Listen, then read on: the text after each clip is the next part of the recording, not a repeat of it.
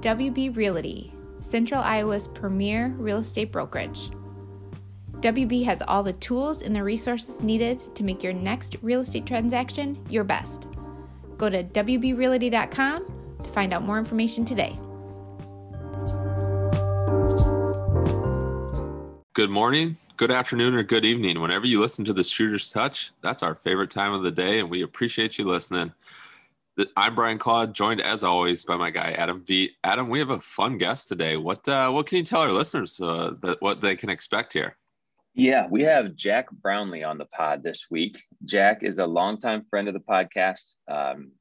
You've watched him growing up. I've watched him from college on, and just a really cool guest, a really fun conversation we had. It's good to know a little bit more about, his time in Fort Dodge, high school, on to Kirkwood, and then on to Iowa to compete in the Big Ten as a Hawkeye. So really fun conversation. Excited for you guys to listen to him. And it was good to, as usual, to connect with somebody that, we've been watching, like I said, and competed against after the big boys, after he was in the Big Ten.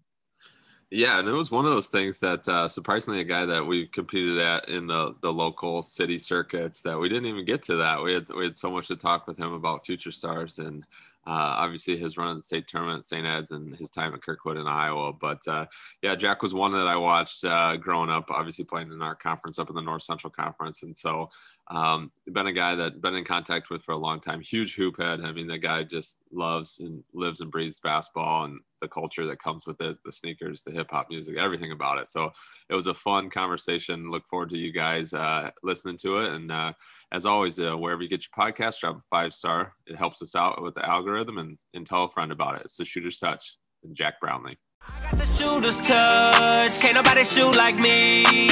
Fourth quarter down 3, need a 2 and 1. Better call on me. If you know you need a shooter, I'm ice cold like a cooler. Get you right though, I can tutor this, that mic flow. I'm a hooper, I got blue faces. Well, shooters, as mentioned, Jack Brownlee. Jack, welcome to the Shooter's Touch. Thanks, man. Thanks for having me. Yeah, man, we're excited. Appreciate you taking some time. We're going to get into the state tournament talk. That's a big reason why we had you on in a couple of runs that you took the Gaels on. But before we get into it, relevancy here, what did you think of the All-Star game last night? It's funny. I'm a huge NBA fan, huge basketball fan, but really big NBA fan. But I've never been super into the All-Star game. I've been into like the Saturday night dunk contest, 3-point contest, rookie game, but strangely I haven't been that excited for All-Star games. But last night was incredible. I think the shooting was on display, how deep these guys can shoot it. And sometimes people like to say the NBA doesn't play defense, but I was watching last night, like, it's impossible to guard these guys anymore. They just shoot it so deep that it's just is incredible. Yeah, they almost need to set the teams up where they put Dame on one side and Curry on the other, and then work your way back from there. Because having those two guys on the same team, it's just not even fair in a game like that. Yeah, the range of those two guys especially is crazy. Yeah, it was interesting. Obviously, a condensed version of the All-Star game. I'm in the same boat as you as far as I like the skills challenge and watching some of that just because it's different. Yesterday was a little bit different with that, but I think last year kind of brought my attention a little bit more back to the game and the different format because that game last year was awesome. And then obviously last night, Team LeBron was just too good. But another big win yesterday was for your Hawks. What do you think here? We're into March now. What's the outlook for the Hawks?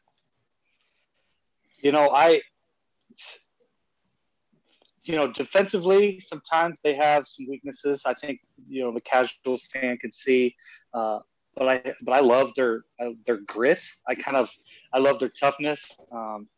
Obviously, Garza is a load, but I think they've got a lot of guys. It's nice. You want to look for teams to make runs in this tournament that have guys that can spread the floor and not just one or two scorers. But we've got like 3 or 4 guys that could get 15, 18 points, and so that makes us dangerous.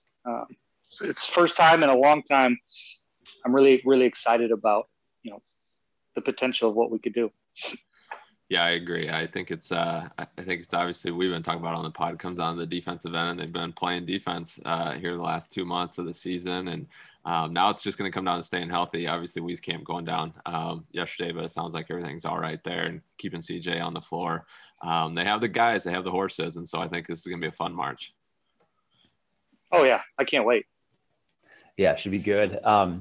And obviously March means state tournament time here in the state of Iowa, with the boys state tournament starting this week. You guys, your high school team, Jack, had some really good runs down there, some really good games, really good tournaments. What was one thing that you remember the first time you stepped on to the floor at Betts Auditorium? Well, I think it was important for me, getting to see the environment before actually playing there. Growing up, going to the state tournament, I think if parents, it's really important for the kids to experience that. I saw it and it was like, man, I got to get there. And one of the first memories I have is we'd run out of the locker room to start the game. One guy would go to the right, one guy would go to the left. We'd run around, meet at half court, do our little thing. And I remember thinking, man, it's taking a lot longer to get to half court than it normally does.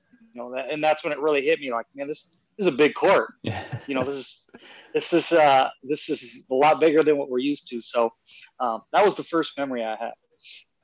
That's great. Yeah. And I played down there one year as well. And I can remember specifically the head coach before the game saying, now the floor is raised, so don't be the one to trip when you're going out on the court, because 2A school, we don't have that type of thing, So that's what I was thinking about until I got out on the court. But you're right, that court's a little bigger, and just running plays, running fast breaks, pressing. It creates a different challenge for offense and defense out there for sure. So it's kind of fun watching these high school teams do that. Right. I mean, that week practicing, we kind of talked about the size of the court and thought it was an advantage for us. I mean, some teams it might not be. Guys, especially the team we played my first game my junior year, they were very post heavy, big guys. And so we thought, if we could spread them out and really run, get them moving, not only get them tired, but sometimes get them in foul trouble because of the fatigue. And that's kind of what happened in that first game against Cascade for us. We were able to foul out their best player, Craig Callahan. And I think maybe part of it was, he was just sick and tired of running up and down as fast as he could. And so that worked. Yeah, that's great. And obviously game plans help out as well. It sounds like you guys had a good one, but let's maybe talk a little bit about that run to the state tournament your junior year. So junior year was first time you guys made it to state. Obviously, with the season, made it to state, so it was a good season. But what did that entire season look like? What was the record?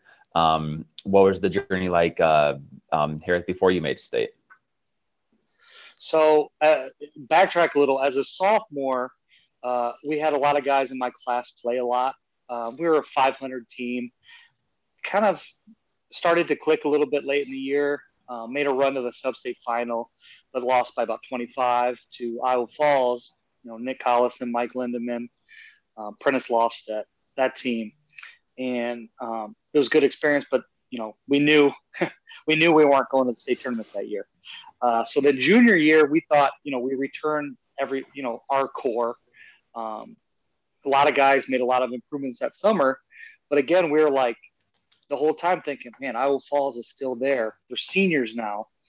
And I don't remember when they released the district pairings, how late into the season, but when we found out Iowa Falls wasn't in our district, we were really pumped because we knew we had a shot at getting to the state tournament. We went like 19-6 or 7 my junior year, and it was a great experience.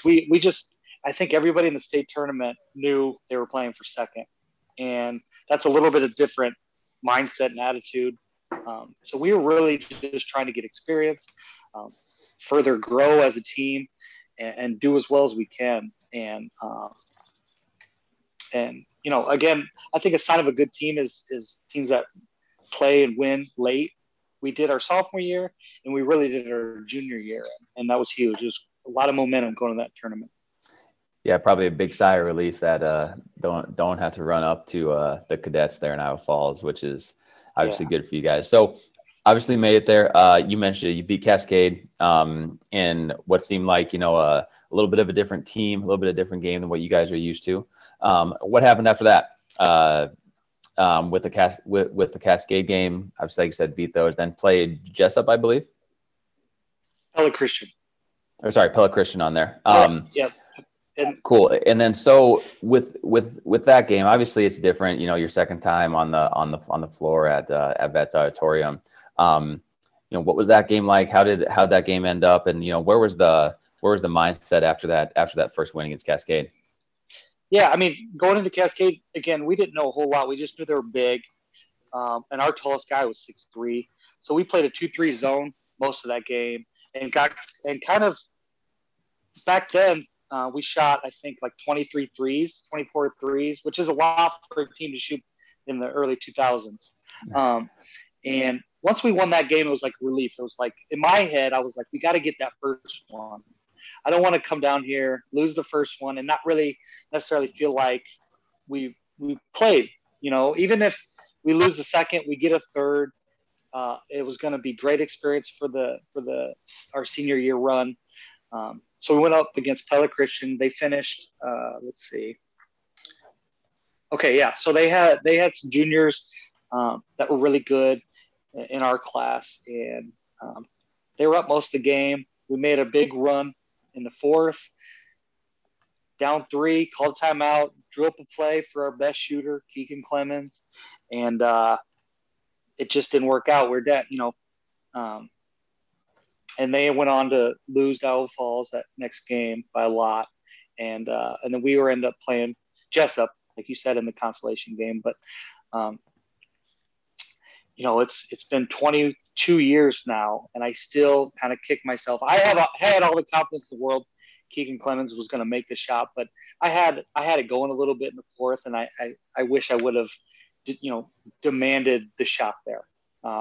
Obviously, hindsight's 2020 there, but still kick myself a little bit for that. Was it a good play, an open shot for Keegan? Great play. Dribbled him off the wing. I pushed him off, and then he was under the hoop. He came off a double screen. They kind of closed the gate there, and he caught it. Great look.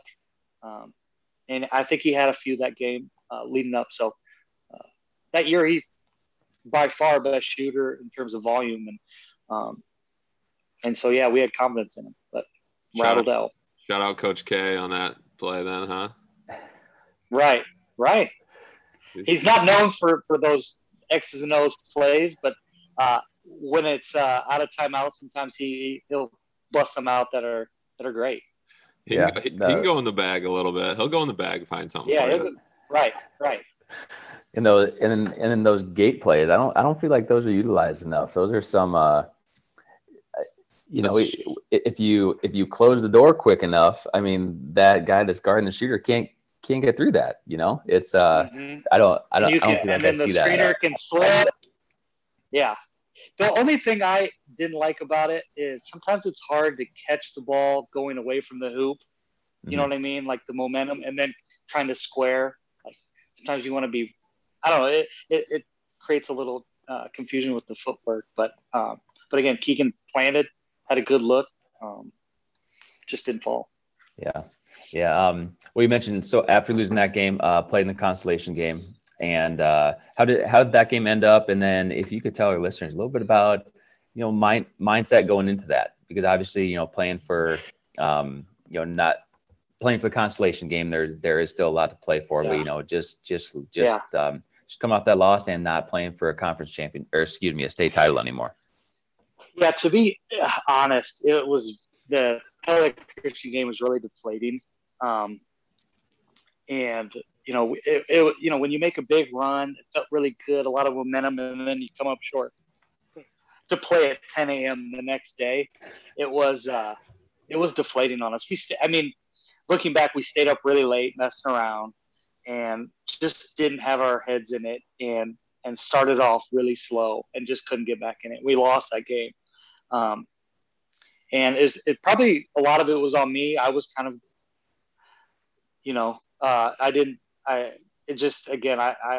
wasn't as motivated as I should have been in that consolation, because looking back, you only get 6 games ever to play there. We only got, we didn't know if we were coming back the next year, so it could have been our last game on that floor. But just losing that game and playing for that consolation, our mindset wasn't where it should have been.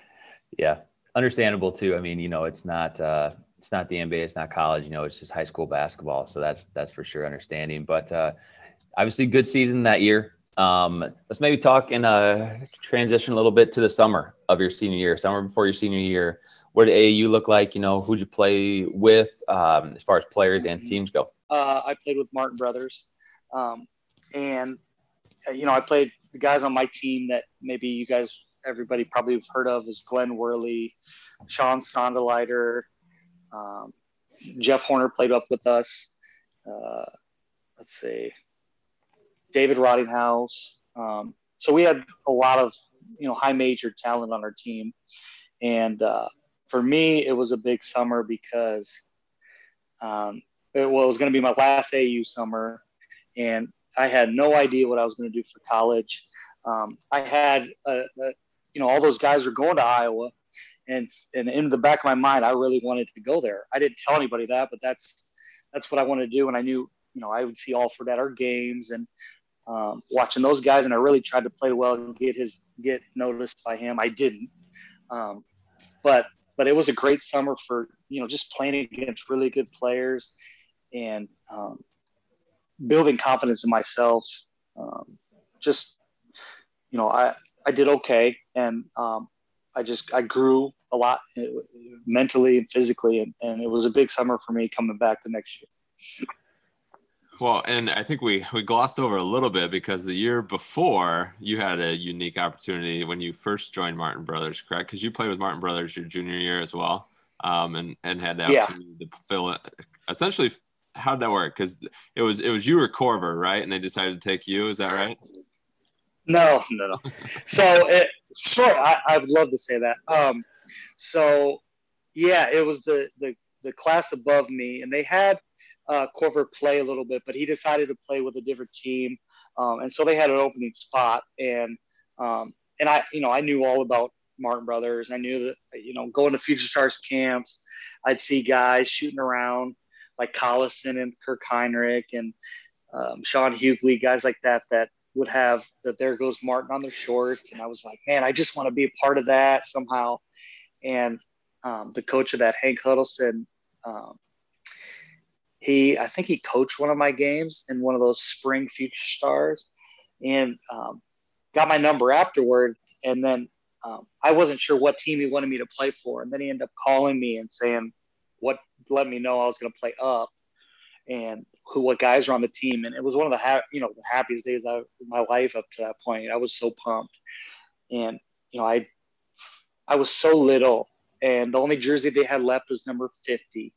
And I looked like the coach's kid that they were just bringing along to, just the coach's, the kid on the sideline who just dribbles between his legs all the time, but he's little. And he's like, oh, he's going to be good when he gets older. I never played, rarely played, but it was so awesome to watch how those guys worked and getting to know those guys and just being a part of that. Even without playing, I learned a lot. And I credit that to a big part of why I found more success my junior year is just absorbing everything that summer. Well, and you have to correct me if I'm wrong, but I think you also got a little experience being an agent too, didn't you? Didn't you start fielding some calls for these guys, or how did that all go down when you guys were out on? Yeah, I was like, I was like the little kid who was just so happy to be there. I wasn't really. Everybody else was, on the team was kind of, trying to play it cool, and I was just this little guy who was so pumped to be a part of all that. And it was so crazy to me that those coaches were at my games essentially. And it was the summer, Kirk had committed to Iowa State. Nick was still looking around at, Iowa State, Duke, and Kansas.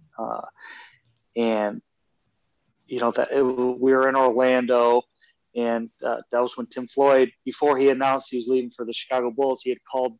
Yeah, so it was pretty cool. I was the young guy again, and I didn't get my own bed, so I had to sleep on the couch at this little condo that they rented. And I woke up one morning early, and Kirk was on the kitchen table on the phone, shaking his head, and I was asking if everything's all right, and he didn't say anything. He's just like, here, and handed the phone and walked off. And it was Floyd telling all the recruits and the Iowa State staff and players that he had chosen to go to the Bulls. He was leaving Iowa State, and that was incredible. I mean, it was really cool experience for me. And I think Kirk was really disappointed and realized he was going to have to get to work and figure out where he was going to go with little amount of time, and so that was really cool. Which that brings to my next question. How quickly was the transition? Obviously, he had plenty of suitors. What was it, a quick number two, or was there a little bit of a process for him to obviously settle on Kansas? Yeah, I think recruiting was a little bit different back then. That when guys were committed, just because of the access guys have now, with the coaches have now to these kids, that I think when guys were committed back then, it was a little bit like they kind of backed off.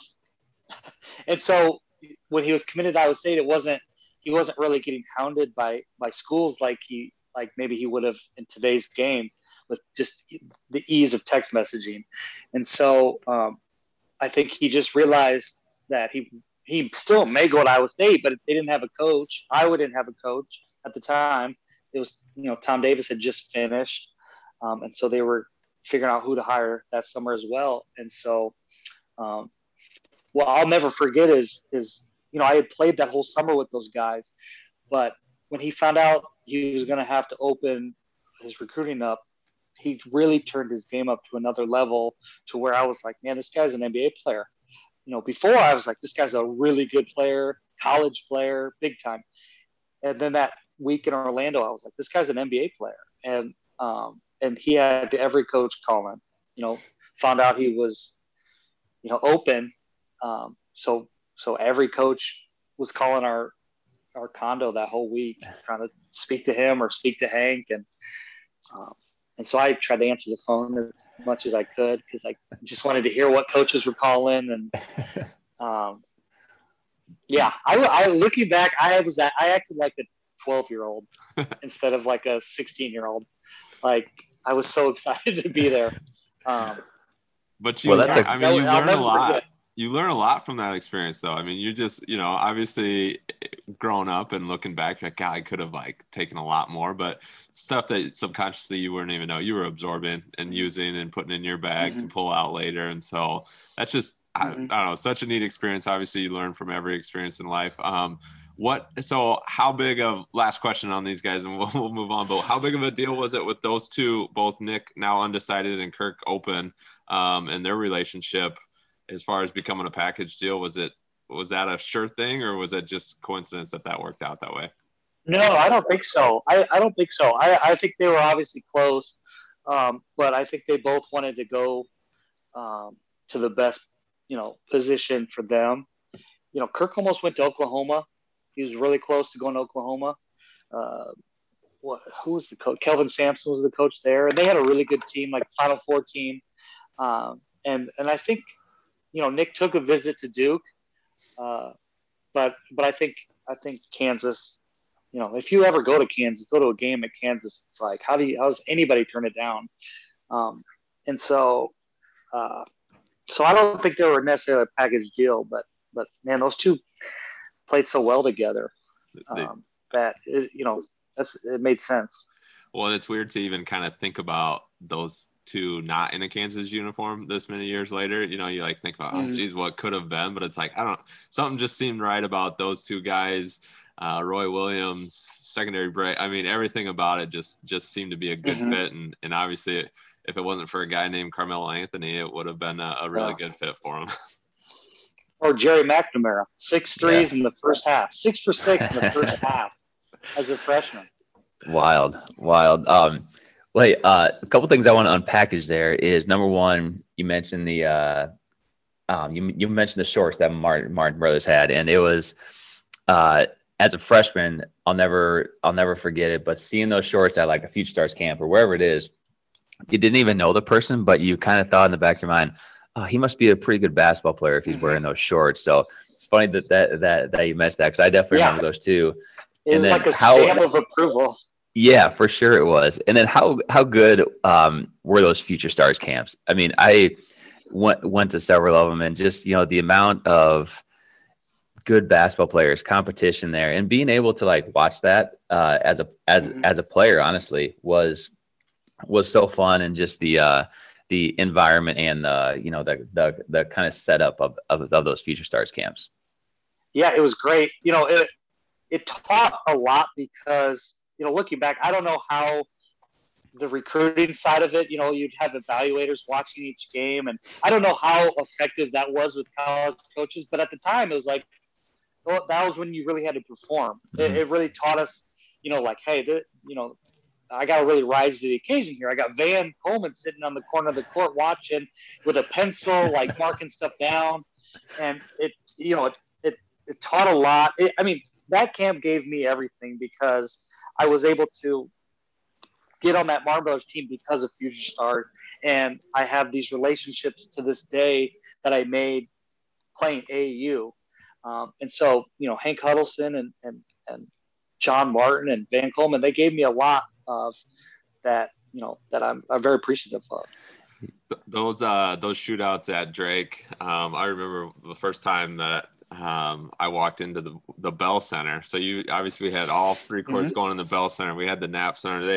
You had dudes going everywhere. And everybody was there. Like, that was like what was the cool thing about it. I mean, you know, you had everybody who was somebody that was there. And then you always had those guys come over from Chicago and the Quad Cities and stuff. And I remember walking into the Bell Center, and dudes just yapping, just going at it. And Nathan Funk's out there and just busting, dude, just hitting fadeaways and glass work, and just, I'm like, okay, like this, you know, this kid is and then you have Horner and Bruner on the same team, and you have Henderson stealing from everybody who gets over half court, and it's like, it was high level stuff. And like you said, I think it just was an opportunity, especially for just a nobody D3 player like me, to go and watch these guys and what they do.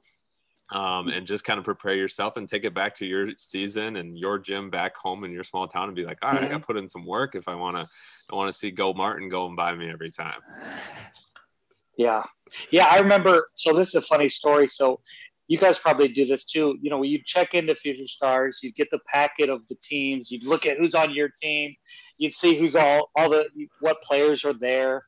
And I remember it was at the shootout in Des Moines, and I think it was like 10th, 11th, and 12th would play, and then like would be the older kids, and then they would have like 9th, 8th, and 7th grader play too. It was two different divisions, and on the packet they'd have the grades next to the names.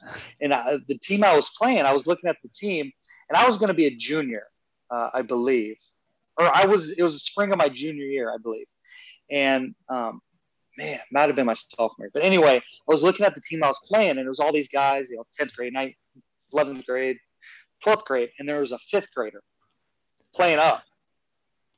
Not playing up to the first division, playing with the big kids. I was like, a 5th grader from Peoria, Illinois. So I played against him, and he was really little, and I was like, man, this dude's really good, though. I'll never forget it. I'll never forget his dad. His dad was about 5'11", and the 5th grade kid ended up being Sean Livingston. And I was like, I remember telling myself, I was like, I got to remember this kid, like, you know, 5th grader. And he obviously grew up to be about 6'8". But yeah, he was 5th grader playing with the high school kids, and like kind of holding his own. Man, like kind of was giving me the business, like full court pressure game. And he was just so quick.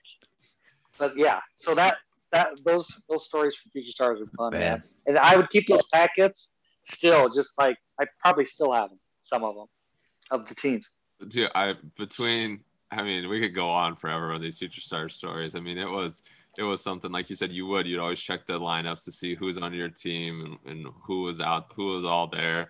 And then the next step was, all right, who's got the sickest college basketball shorts on, and who's got, you know what I mean? It's like that was the prime time. I remember I think it was Henderson had some sick Florida shorts and had the Jordan which ones were the Jordan 15s, like white and Carolina on, and it was just like, all right, let's go. Like that was fun, man. I remember, I think it was my junior year. I skipped all pre-prom stuff that year to go down and play in Future Stars and drive back just in time to try on my tux and walk down the aisle. So that's where Future Stars ranked, though. You had to go to those shootouts. Oh yeah. Oh, I get it. So, well, good. So then you mentioned a little bit. So then obviously going into your senior year, playing again AAU, taking, and probably, especially this now, your senior year, your big dog on campus, probably getting all sorts of skills that Coach K loved to see you bring back to St. Ed's, right? Yes and no. I think he kind of fought the whole AAU thing, and that was like, it was like a battle. And I came back kind of with a big head, thinking, I played in Orlando. I should be able. And so we kind of bumped heads a little bit, but that's how it goes. Yeah, right. It's all part of it. But okay, so senior year, a couple games before we get to that state tournament run that I at least want to note or bring up. First one, maybe a little bit sting on it, but 7 overtime game against Garrigan. Nelson, I have Nelson down for 62 points in that game. I think you had 59 and fouled out in the 4th or 5th overtime, something like that. No. Talk to me a little bit about that. I mean, 7 overtimes. I think I flipped on the radio and caught the last. I think I might have caught all 7 overtimes because I heard it was going into overtime. So I flipped on the radio and got to treat myself to 7 of them. But walk me through that game a little bit. And obviously Brad, a baseball player, just hell of an athlete, just holding his own there too. Yeah, we held him to, I think, 28 regulation, and then he exploded in the 7 overtimes. But yeah, man, like that's the only game I've ever fouled out in my career, and I fouled out in the 3rd overtime. They just right at the beginning of the 3rd overtime.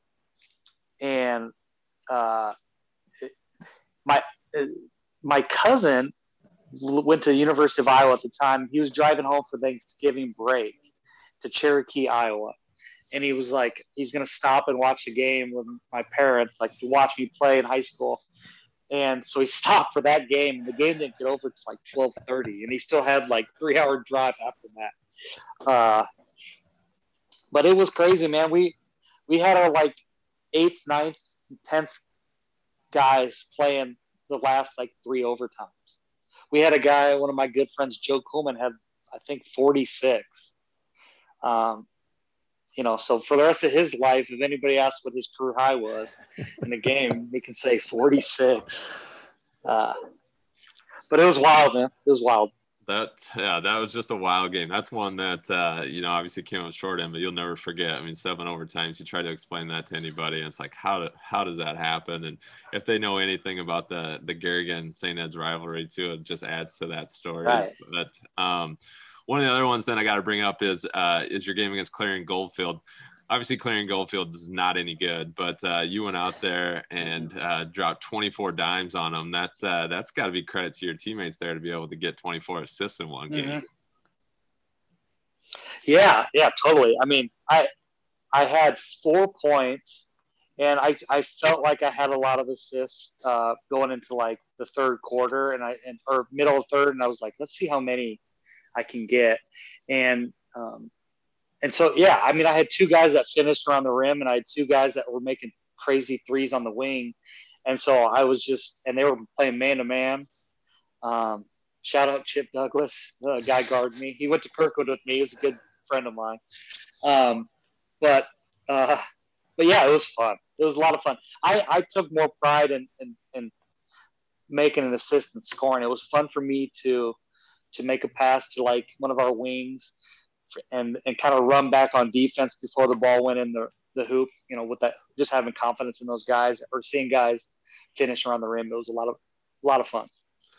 Yeah, no, that was good. And obviously, you guys put together a good regular season and then got into district play. What do you remember? I don't have this in front of me. I have your guys' state run, but who'd you end up beating in sub-state to make it down your senior year? Garrigan. Okay, that's what I wondered if it was them. Yeah.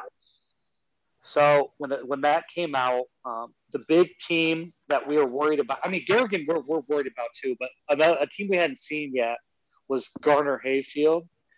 And they had Wumkus and Stromer. They were big. And that was something that we struggled a little bit with just against size. Not necessarily to score, but to rebound and defend. And so when Garrigan beat Garner, I think in the second round, we were like, okay, we're probably going to have to play them. And it was at Fort Dodge Senior High, packed. And it was a really close game again. Just a battle. It always is.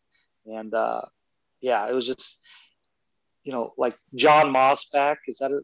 Mosback? Yeah. Is that his name? Yeah. Yep. I remember he came out for the starting lineup and did like the short alligator hand to Joe Coolman, like basically wouldn't touch it. And so we were like, oh, we hate these guys. Let's go. And so that set it off, and it was just a battle the whole way. And I think we only won by 3. That you mentioned with that group, I mean, both Gardner and obviously Garrigan, those teams were really good. You guys, 2A, obviously playing in a 3A conference. I mean, all that stuff has to lead up to not only preparing you guys for the state tournament, but probably making you better and sharper once you get down to vets. Mm-hmm.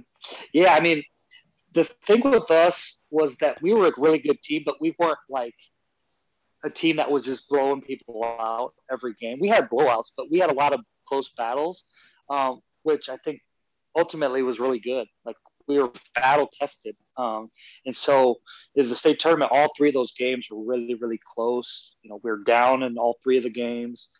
And I think if we would have just played it in a conference where we rolled through it, we probably wouldn't have had that kind of toughness to play and not give up. And so that conference we played in really battle tested us for sure. Yeah, so then you guys get down there, have a little bit of experience from the year before. Like you said, main core coming back. A lot of you guys are seniors, with a couple of younger guys mixed in, coming through a battle-tested conference. You have North Cedar that looks like you beat 48-45. What was that first game like? Obviously, the first game, jitters, trying to kind of feel everything out and figure you guys figure this game plan out. But what was that North Cedar game like your senior year?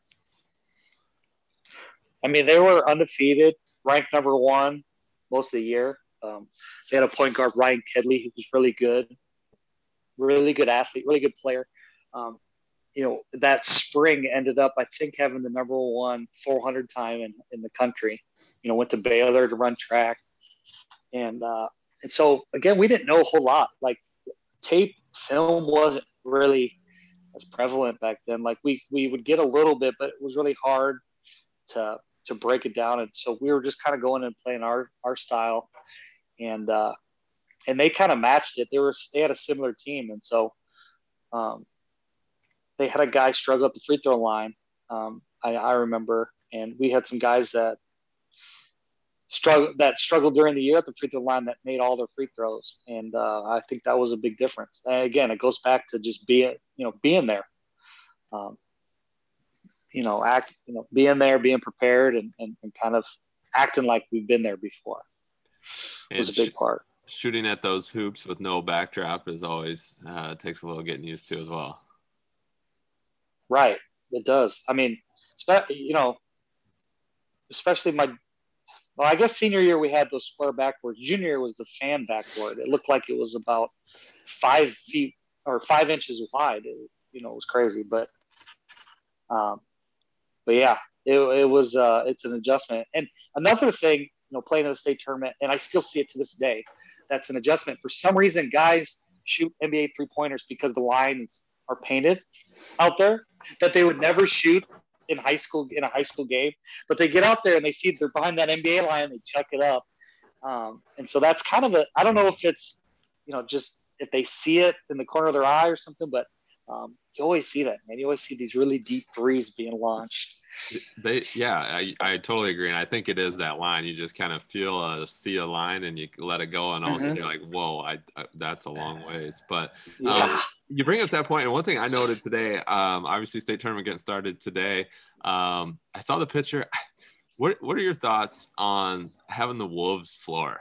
Like, do you like it, dislike it, indifferent? I mean, the fact that why don't they have the actual Wells Fargo floor for the boys? Why did they bring out the Iowa Wolves floor? Any feelings on that? I don't know. I didn't even know they. Yeah. So. Yeah, I don't know. They've done it, I know, for a while, and I just saw it today, and maybe it's fresh off of watching the girls play on the Wells Fargo floor, but I'm like, I feel like I would want the Wells Fargo floor down. At the barn, I know they put the different decals and logos on there. It was the same floor. I mean, this is the state tournament. This isn't the G League, It doesn't feel like the state tournament. Yeah. So anyway, just a little sidebar that came up. But it's too commercial. It's too commercial now. Yeah, right? Jeez. Okay, so North Cedar took them down, and then Rock Valley. What do you remember about the Rock Valley game? Similar, you guys must have been on a trend. Let's hold them under 45 points because you won that one 49-45. What do you remember about the Rock Valley game? Again, another battle. A couple things that I'll never forget that stick out. I remember early on in the first quarter, I ran a pick and roll with our big guy, John Lewis. Both guys collapsed, trapped me. So I dumped it down to him, and they rotated well, and he had a shot on the left side. He's right-handed, so he shot it with his right hand on the left side, and he shot it a little long. And then Corey Bargfried, who had one dunk, not a clean dunk, but one dunk during the year, and that's all I've ever seen from our team is that one dunk. Came out of nowhere and dunked it with two hands. Tip dunked it with two hands. And of those three games, actually in my basketball career, I had never been more excited. Like I thought I probably could have dunked after that. I was so excited to see that. It was incredible. So that really set a tone for us. And we got hot in that first half. And similar to the championship game, we really went cold in the third quarter, had a bad third quarter, lost the lead. They took the lead. And then at the end of the third quarter, I remember they scored to go up 3. Again, I think we're up like 12 at one point. So they really took it to us that third quarter, which, took a lot of the wind out of our sails. And they scored with about 8 seconds to go. And I caught it on the run. I was running to the right side. I shot it 3-quarter court. And I just launched it in the air, and I didn't even see it. And I didn't think it was going in. I thought it was short, and I was walking to the bench, and all of a sudden I heard a bank, and I heard the crowd cheer, and I had made it from that far. Like I could barely get it there, all my strength, and luckily made it. And the crowd exploded. We went to our benches and came out for that fourth quarter, and our crowd stood up, and it was like, man, it was huge because it gave us a lot of confidence, just a lot of momentum, and we were able to play really well in that fourth quarter. And so I think a big part was that lucky shot I threw up. Didn't you make a half quarter in all 3 games, or a deep one in all 3 games? Yeah. My senior year, Pele Christian, I did in the state championship game, and then against Cascade my junior year. Okay. I made one, but I made zero the rest of my career. Buzzer beaters from deep. Save them for the state tournament. Nothing wrong with that. Mm-hmm. Do you think those super nice, spacious locker rooms had anything to do with your guys' third quarter droughts, or what's the deal? Yeah, well, it's crazy. Like that game, against Rock Valley, we had the big locker room. There is like a big locker room. Like we got like one, the home team lockers, and then the Pele Christian game, it was like a bathroom. Like we were like shoulder to shoulder, like like sardines. But it's crazy. That's just those are like insiders knowledge of people that have made the state tournament that know about that little ass locker room. Yeah, absolutely. So then get past Rock Valley and find yourself in the championship game. A little bit of revenge, right? So you guys get to take on Pella Christian, who you'd lost to the prior year. And what was a battle? I was in the house for that one. I remember watching that game. Ton of fun. Yeah, obviously came out 3-point on top, 64-61. But what was it like going into the championship game? Some of the feelings leading up to it, and then ultimately the game. If I remember correctly, dropped 36 on them too. So you had yourself a night. But what do you remember about the lead up to it? Yeah. Again, I always go back to like growing up and like picturing myself in that game. You'd shoot in the driveway, and I always picture myself. And one thing was I was like, we're going to be on TV. Like I remember thinking how cool that was going to be, is to be on TV. And Pella Christian had lost in the state championship game two prior years that was lost both times. And so this was the third straight state championship game. So they were battle tested too. And it showed. They had a huge third quarter as well. But but my thoughts were like, our high school had never won a state title in a team sport, period. So I thought that was going to be really cool if we could do it. And we were confident we could win, just based off the game. I think we went on, if you just took the third and fourth quarter score of the previous year against Pella Christian, we outscored them by like 10 or 12. And like, we just felt really good about it. And like I said, we're in that small locker room, and we had to wait till the 1A game got over. And it was Newell Fonda versus maybe I'm not. Boyden wasn't Hall? Des Moines Christian. Yeah, I think it was Boyden Hall. Yeah. And it went to double overtime, and so we were just like, let's get this going. Like, I wanted to get out there. Tearaway pants on. Yeah, exactly. just chomping at the bit to get out there.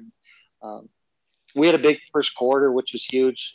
We had guys, John Lewis, our big guy, scored our first 2 baskets. I think it was great for everybody when he, that he scored those, his confidence and just everybody's confidence. And it's just a game I'll never forget. Like it's a weird feeling. I can remember, maybe it's because I've watched it a bunch too, but I can remember every single play, like almost in chronological order.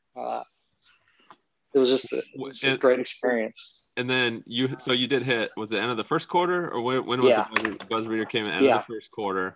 You threw that one in, and so that had to be a good omen. You're like, okay, here we go. This is what got us going in the last game. And so then in the fourth quarter, coming down this stretch, you'll have to refresh my memory on this. What was it like? Obviously, you guys got the 3-point win, but what was it like coming down the stretch in the fourth quarter? Mm-hmm. Well, I think we were up 7 going into half and playing well. And then third quarter, I think I was like 1 for 6 shooting or something, and none of us could really make a shot. And they made a big run, and they were up. I don't know. They got up to 12 or 14. There was a point with about 5 minutes to go. They were up 12. Oh wow! I think, and it just wasn't looking good. We were pretty much. Me was forcing a lot, almost panicking a little bit. I didn't feel panic, but I was watching it. It looked like I was forcing a lot of stuff, trying to get back in the game. And when there's no shot clock, but it's really hard to come back from 12 in the fourth quarter. So luckily we were able to pressure. And I've said this before. A lot of times when you pressure, especially late when you're down, it's not necessarily the pressure to get steals. It's more so to, because you're in the state championship, these teams are good. They're not going to turn the ball over, but it's more so to get them sped up, taking quicker shots than they probably should be. And it's really what happened. They took a lot of open threes that were kind of delayed breaks that they were wide open. So they felt like they had to, and they missed, and we were able to get some leak outs and get some quick baskets, and man, I'm just so happy we were able to get that win. I think one of the biggest misconceptions of pressing is that you're trying to steal it on every possession. It's like you said, it's just to get them to make maybe a decision they normally wouldn't make, whether that's a a bad pass or whether that's a quick shot or whatever it is. And so, yeah, that was quite the game and quite the cap on what was a wonderful high school career for you. Obviously found yourself then on the all tournament team, captain, I believe, right? The all tournament team.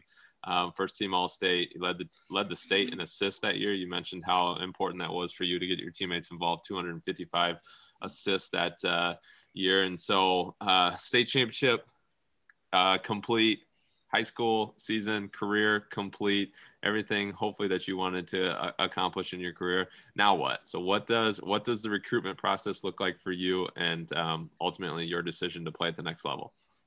Yeah. I was about 5'10", 100 and probably 30 pounds my senior year.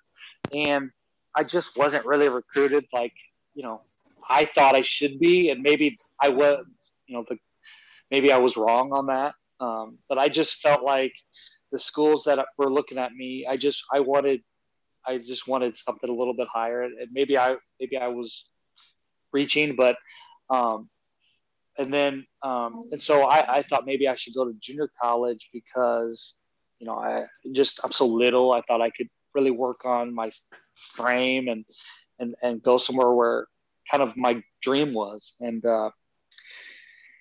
and so I did get an offer by Stephen F. Austin in May of my senior year. And they had gotten a new coach and some guys transferred. And it was like, really late there. I mean, that school was like 10 miles north of the Mexican border. And my mom was like, she was really fighting it. And I had some D2 offers like North Dakota, but they were at the time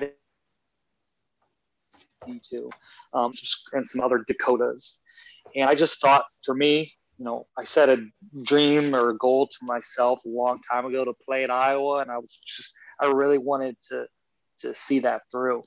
And I thought, Kirkwood was a really good team. I went and watched them play Iowa Central, and I thought their coach was intense, but he on the defensive end, but he was also very free and allowed a lot of creativity offensively. And I was like, man, I was intimidated. I was scared of him, but I was also like, man, maybe he can get me to the next level.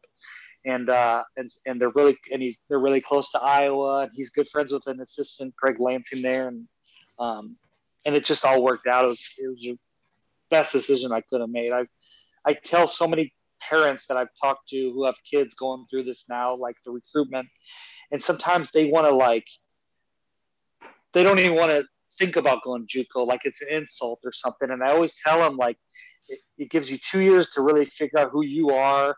It's, you can go into a bigger school with, you can get your grades up, I couldn't have had a better experience like Kirkwood. The players I played with, the friends I made, that weren't basketball players. It was an important time in my life that really shaped me. And that coach you talk about is Wags, correct? Coach, yes. Yeah, your brother played for him. Yeah, my brother did. What do you think of preseason conditioning for Wags? Yeah, it's so fun. I was actually thinking about this. I don't know why maybe because I feel so out of shape. I was thinking about this like a week ago that, and I was really clueless. I didn't really, my dad was a big influence in my life basketball wise, but he didn't play college basketball. So he didn't really understand either. I thought, I'm playing pickup basketball every day in the summer. Like, this is my conditioning. And then I would get to Kirkwood, and it was like,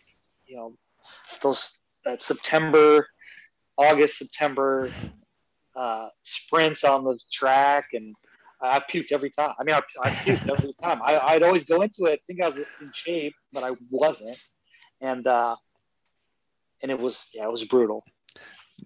Yep. From what I've heard, that's a word that gets thrown around quite a bit about the preseason conditioning at Kirkwood. But as you kind of mentioned, I mean, you mentioned coming in a little bit, maybe afraid of Wags, just from if you watch him coach. I mean, super, super intense, knows the game very well. But honestly, talking to him after games and stuff like that, most friendly guy you could ever meet.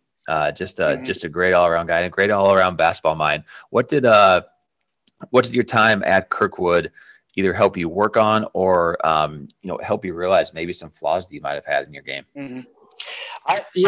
Well, first of all, my coach in high school, incredible. He was an incredible motivator. He got guys to play really hard, and he got guys, to want to take charges, but we didn't really scheme wise work on, where you're supposed to be on the floor, like shell drill to really know help side, so I would go to the point and I would just follow the guy over to the wing after he'd make a pass. And so when I got to Kirkwood, I think my offensive game was fine. Like, it transitioned to that level, but defensively I was so behind. I just didn't know. I just made it way too hard on myself. A lot of wasted movement, once you know the game in terms of angles, where you can really limit the amount of steps you have to take and the amount of energy you have to exert, just knowing help side and where you need to be. And that was one thing that it was a big learning curve for me. And with him, it was a lot of defense. We did a lot of defense in practice. And so that was huge. If I didn't have that, I would have been so lost, wherever school I would have gone to after that. And so it was great for me. Yeah. I mean, funny, just to kind of look back at that high school compared to college, and obviously it's a different level, but the amount of things you learn and the amount of things that you're taught in college basketball is just, I mean, it's incredible once you think about it. So at Kirkwood, how'd that your freshman season go? Obviously it ended well. We can get into that here, but what was that like? And then the tournaments, and then maybe we'll talk a little bit about Danville, Illinois. Mm-hmm. Yeah. So Kirkwood was it was awesome. I had, I mentioned before I went to watch him play Iowa Central as a senior, and I just wanted to kind of see what their players returning were like. I was like, man, these guys are big, fast. Like, for a second, I was like, I don't think I can play at this level. Like, I was really intimidated. And so, when I got there, they had a guy named Terrence McGee, who was a sophomore. And he's an assistant coach at University of Wisconsin-Milwaukee now. And he was just an incredible leader, probably the best leader I've ever seen basketball wise. And he knew how to get guys motivated, but he was very intimidating. But also very friendly and knew how to like figure guys out, what made them tick, and kind of, he did that with me. I think he pushed me a lot in the fall pickup games to see what I was like. And I remember one time we kind of argued over a call walking to get water, and he was saying something and I said something back, and I kind of got in his face. He would have killed me in 4 seconds, so I wasn't even thinking. I was just kind of lost it. I got back in his face, and I think after that he really I think maybe respected me a little more. I think he just wanted to see. And so I had a great leader with him, and then my roommate was David Gruber, who you played with, right? Yep. Did you play with him? I can't. Yeah. Yep. He was there my redshirt freshman year. So he was incredible. So coming out of high school, he only had Kirkwood and like Iowa Wesleyan looking at him play basketball. He was still trying to figure out like how to move, and he had just how to figure out how to walk and chew gum. Like and every day he got better and better and better and better with his post moves. And we had a really good team. We won the conference. We won the regional tournament. Played in Danville, and it was an awesome experience. And we had some guys we had 2 other guys play D2, and we just had a really good team. Yeah. We talked a little bit about Danville, Illinois, but why do they have that national tournament in Danville, Illinois? I don't know. Do they still? They still do. And gosh, I mean, there's honestly nothing to do in that town besides basketball, but that's the first time I've ever seen a drive-through liquor store in Danville, Illinois. Nice. If you ever need some liquor and don't want to get out of your car, you got to drive to Danville, Illinois, for all I know, I guess. Yeah, I remember we had a 2 to a bed. We had 4 to a room. It's junior college budget, and it was like one of those where it's like you have the key to get in your room from outside. Yeah. One of like you see in like movies. Yeah. And mostly scary movies. Yeah, it was tough. It was an experience for sure. Yeah, for sure. Well, obviously made down national tournament and ended up winning that, correct? No. What did that look like then? Okay, so we played Johnson County, who was ranked 1. They had a guy going to Cincinnati named Jimmy Hubbard, I remember, and they beat us by. It was a close game, but they beat us, and then we end up winning. I don't remember what. I don't even know if we played. So I think we lost 1-1 and lost one more, and let's see. Yeah, so I don't think we even placed. But we got 3 games down there. And you had some. So and then your second year, I mean, you guys had some dudes. Like you played with Hanson. Was Wick there when you were there? Who else was Wick? Was there after you? Yeah. So was Eric. Okay. Yeah. So then my sophomore year, we had basically a brand new team. Pete Eggers, I played with. Okay. And a bunch of guys from Milwaukee. I actually had a guy on our team, first name Al, last name Bert, which was pretty cool. But yeah, Jordan Atchison. Yeah. Jordan. John Loveholtz. Yeah. So we ended up losing to DMAC in the regional final that year. So we fell short, but no, we were first or second in the conference both years. We had really good teams. Nice. And then obviously transition all the way to Iowa City, the short 10 or 15 minute drive there. How did that transition happen? And then how was that experience in Iowa City playing with, a lot of guys that we all know here from the state of Iowa? Yeah. So I had, again, I had some D2 interests after my sophomore year. And then I also, I was lightly talking to like some D3 schools like and Loris. I just wasn't sure what I wanted to do. I knew I wanted to play at Iowa, but I wasn't sure if that was going to work. I didn't know how to go about that. And so I waited until the very end, like this late spring. And again, I mentioned Martin Brothers, but I got a relationship with Greg Bruner and Jeff Horner through Martin Brothers. And they were, big time recruits that were getting ready to go to Iowa. And I basically had them talk to Alford to see if there was a walk-on possibility there. And he said yes, but he wanted to see me play primetime. So I really rolled the dice. Like I turned down all these other schools, and I was like, I really think I can prove myself on the floor. And so it wasn't official that I was going to even go walk on out to like June, late June. So that's how bad I really wanted to do that. I really believed that's where I needed to go, and enrolled in school without necessarily had a guarantee of playing. Wow, that's awesome. That's great. We could maybe have another entire podcast episode about primetime league too, but right. We'll hold off on that for now. So, okay. Obviously Alford was there, and you played with a couple buddies, as you mentioned. What was the biggest contrast between playing for Coach Wags and playing for Coach Alford? A lot. There was a lot. Offensively, not as much as you may think. Again, I think Wags, sometimes people think, sees the craziness, the antics on the sideline, how intense he got. But really, the only time that it was defensively, he used to tell me if I could see the rim to shoot. He gave me the absolute green light to shoot. And Alford's similar. Alford's an offensive mind, but practices were a lot different. Alford's, and I see value in both. Wags really wanted to have it 2 hours, compete as hard as you can. We're going to get in shape.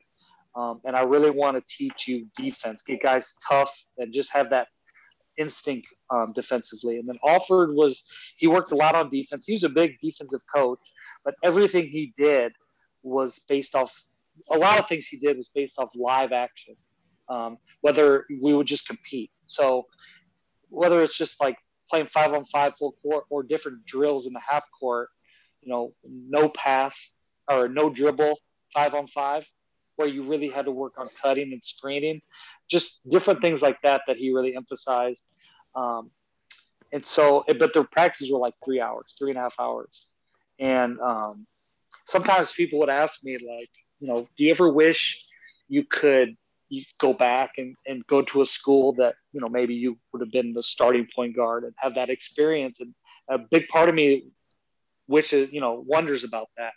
But one thing we did at Iowa that I really loved, it was, I was playing against Big Ten caliber players, and every day, basically, I was just playing pickup with like these guys, and it was just so much fun for me, because I look forward to practice, to be honest, because all we did was compete. Instead of just doing drill after drill after drill. I see the value in that, but Alford made practice for guys like me really fun.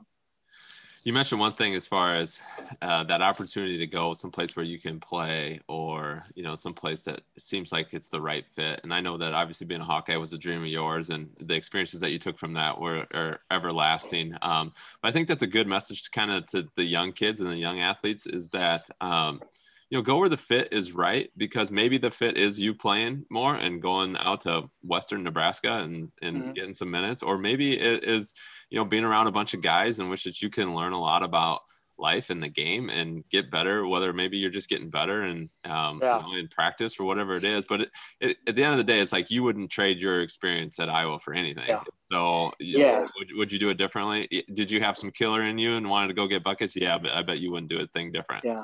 Yeah. I mean, the big thing is like, just don't mess with happy. And it's like, I get to watch Iowa play. Like we talked about Iowa at the beginning of this, and it's like I take a lot of pride that I was able to like be a part of that at a intimate level. Like I know a lot of the people within the program, and even with like work, I get to use that. I'm in sales. I get to use that Hawkeye Cyclone. Oh, you got Cyclones on the wall. I played at Iowa, and it's just I have a lot of pride in that, and I watch it sometimes and wish I would have done some things differently. But yeah, it was a dream that I had, and I was able to kind of see it out. So there's a couple big free throws in your Iowa career, though, right? Which is kind of, maybe this isn't, but my question for you is what's the experience or moment that you remember the most about being a Hawkeye?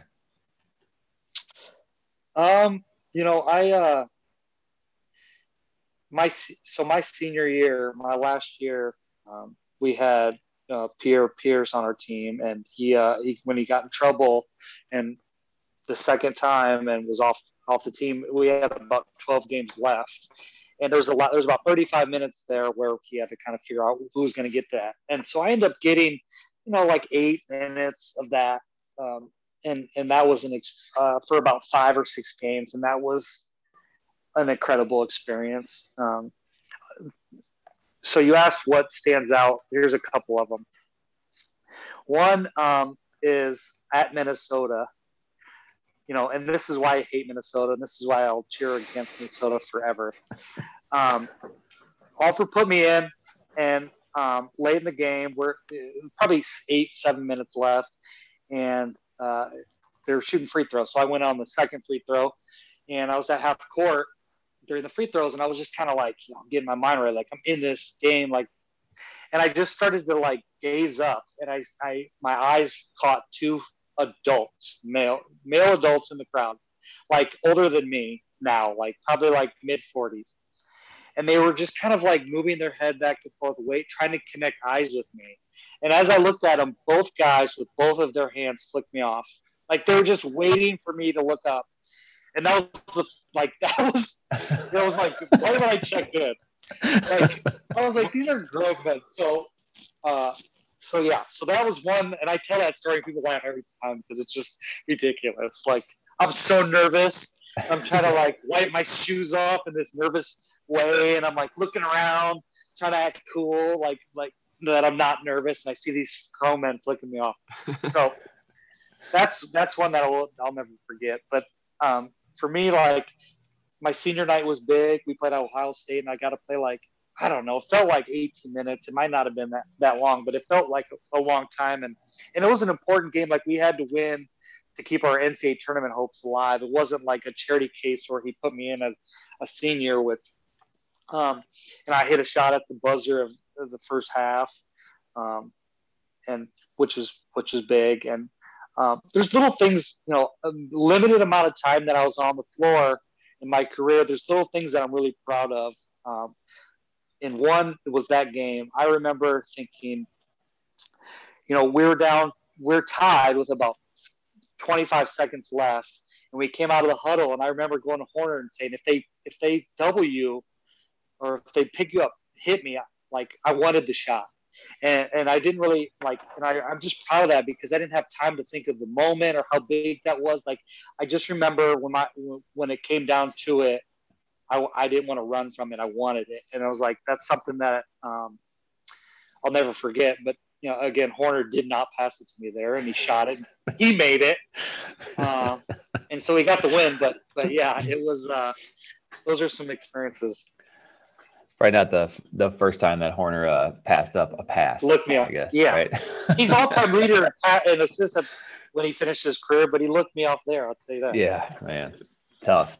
But yeah, cool stories and cool, just from coming from two obviously college basketball players too. It is those little things that, you get from just being on the team. You don't necessarily have to be a starter. You don't necessarily have to play all the minutes, but just those little things that you remember and could bring with you. So that's very cool to hear. Well, we like to end our podcast here with a little section called Rapid Fire, and maybe a little twist to it this week too, with Brian coming up with a little bit of a twist. But Brian's going to ask some questions and just hit us with what you think. Let's do it. All right, let's do it. Okay, first one. This is probably easy, but we like to start with a little bit of a warm-up. The Barn or Wells Fargo? The Barn. 100%. Yeah, right. Easy answer. Favorite visiting high school gym that you played in? Visiting as a visitor. Webster City. I think it was called Jeff Gym. Love Jeff Gym.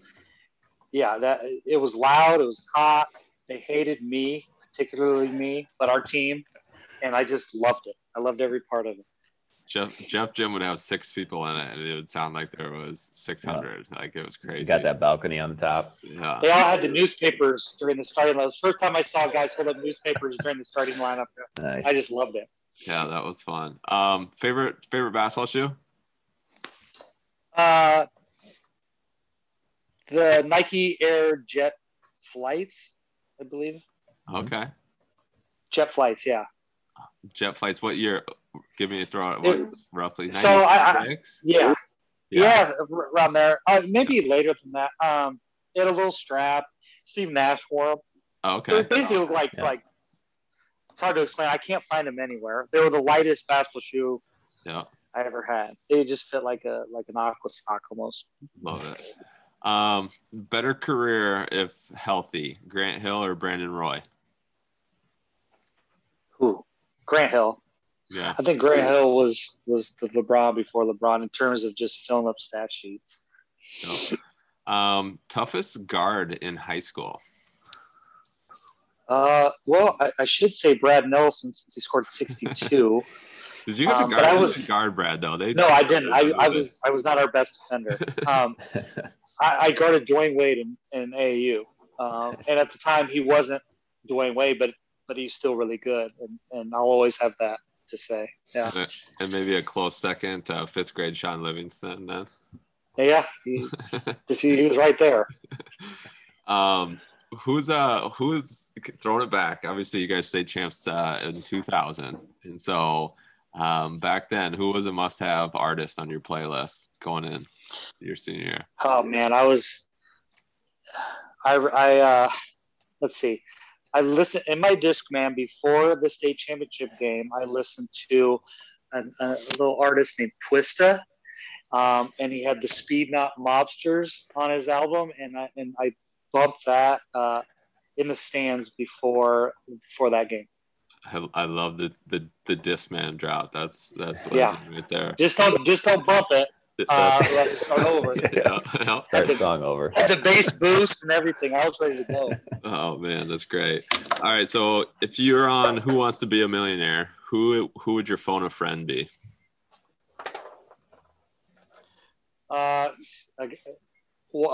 Nobody you guys would know, but his name's Griffin Carr. I think he spends all his time. I called him Ask Jeeves during a vacation once. A group of us went on because he had little information about everything. That's perfect. He must read trivia every day. That's awesome. You gotta have somebody like that. So, all right, and then to finish here, just a little segment: overrated, underrated. If you really don't feel like you can say it's in the middle or it's right rated, I'm fine with that too. But overrated, underrated. Taco Tico. I don't want to say it's overrated, but I'm not like obsessed with it like other people from Fort Dodge are. Okay. Dodger Stadium, most specifically the baseball stadium. What do you think? Dodger Stadium, overrated, underrated? Underrated. I think it's the best in the state. Dude, that baseball stadium is pretty legit. So, Nas. Underrated. Was he was had to make a few. He's probably more low key lyrics as opposed to pregame, right? Yeah, I was a big fan of his, and I got to give a shout out to my wife. She went to Hoover High, and when we first started dating, I played a Nas song, and she actually knew all the lyrics, and I was like, I think I got to marry you. That's awesome. The Jordan 10s, the I'm back, retirement, accomplishments on the bottom. Overrated, underrated? Overrated. Okay. Tavern Pizza. Underrated. Okay. It's great. It's a great spot to bring your family to, your kids. I agree. That's a good spot. And then the mid-range jumper. That's a tough one. Nobody shoots it anymore. But I'm going to say overrated. Okay. Analytics, they're telling you that, or what? Ask Jeeves. My analytics are telling me the percentage to get of a shot there to get 2 points versus the percentage to get a 3-point doesn't work. All right. Oh, that's great. Well, and then last one here to end on, little piece of advice that you can give to maybe some young players out there that are trying to give them or their team an opportunity to play at the state tournament, play at the next level, and just really take the most that they can from the game of basketball. What advice would you give those listeners? Yeah, one thing that really stands out, I talked about it, I think, a few times in this. There was times where, like I said, when I watched Kirkwood play, or when I would go to Future Stars, or when I played played up with like Kirk and Nick and watched those guys, a lot of times, I would find myself intimidated, or I would be like, I just think confidence is so huge, and that I would put certain guys or certain schools on pedestals, and I think, if I could talk to kids, it's like there's a really fine line between Division I and Division III players. Like it's a lot closer in terms of talent. Maybe not talent, but it's in terms of just being able to play basketball than I thought it was when I was growing up. I thought, I'm probably a D3, D2 player in these Division I. When I got to Iowa, I thought these guys are way better than me, and that's just the wrong mindset. I think kids need to, I'm not saying, not be humble about their game, but to understand, if you work at it enough and you play enough, you can succeed against much more talented players. It's not that line is not as far as some may think. And that was one thing that affected me. When I got to Iowa, I was just happy to be there, and I don't think that's the right mentality to have. And so I think about that a lot. I think that's great advice too. And I think it's something where it really just kind of comes down to opportunities. Like you said, there's like, if you can play, you can play. And then it's a matter of, okay, here's your opportunity, and do you take advantage of it or not? And so that just comes down to preparation. Just be ready so you don't have to get ready. And so perfect. I love that. That's great advice. Jack, we appreciate you taking some time, man, and jumping on and talking hoops with for sure. heads. And, obviously looking forward to another state tournament run here this year for the guys that get an opportunity to make it down to Des Moines. But as always, man, we appreciate you jumping on. Yeah, no doubt. Thanks, guys. I love talking hoops, man. I appreciate you guys. Awesome. Well, we'd love to have you back sometimes. We love talking hoops too. And cool. As Brian said, it was great to talk. Great to hear your story. From me, just kind of following it from an outsider's perspective. Great to hear some insight there too. But and as usual, to all of our listeners, we appreciate you. Everywhere you get your podcast, if you like what you hear, we appreciate a 5-star rating. You can catch us on the social media, Shooters Touch on Facebook, at Shooters Touch IA on Twitter and Instagram, and our new website, shooterstouchpodcast.com. As usual, shoot or shoot. Had to bounce back, wasn't right in my mind. Hustling harder than ever before. Saying I change cause I like when I shine. The diamonds hit different like Mike in his prime. I got the shooter's touch. Can't nobody ball like me.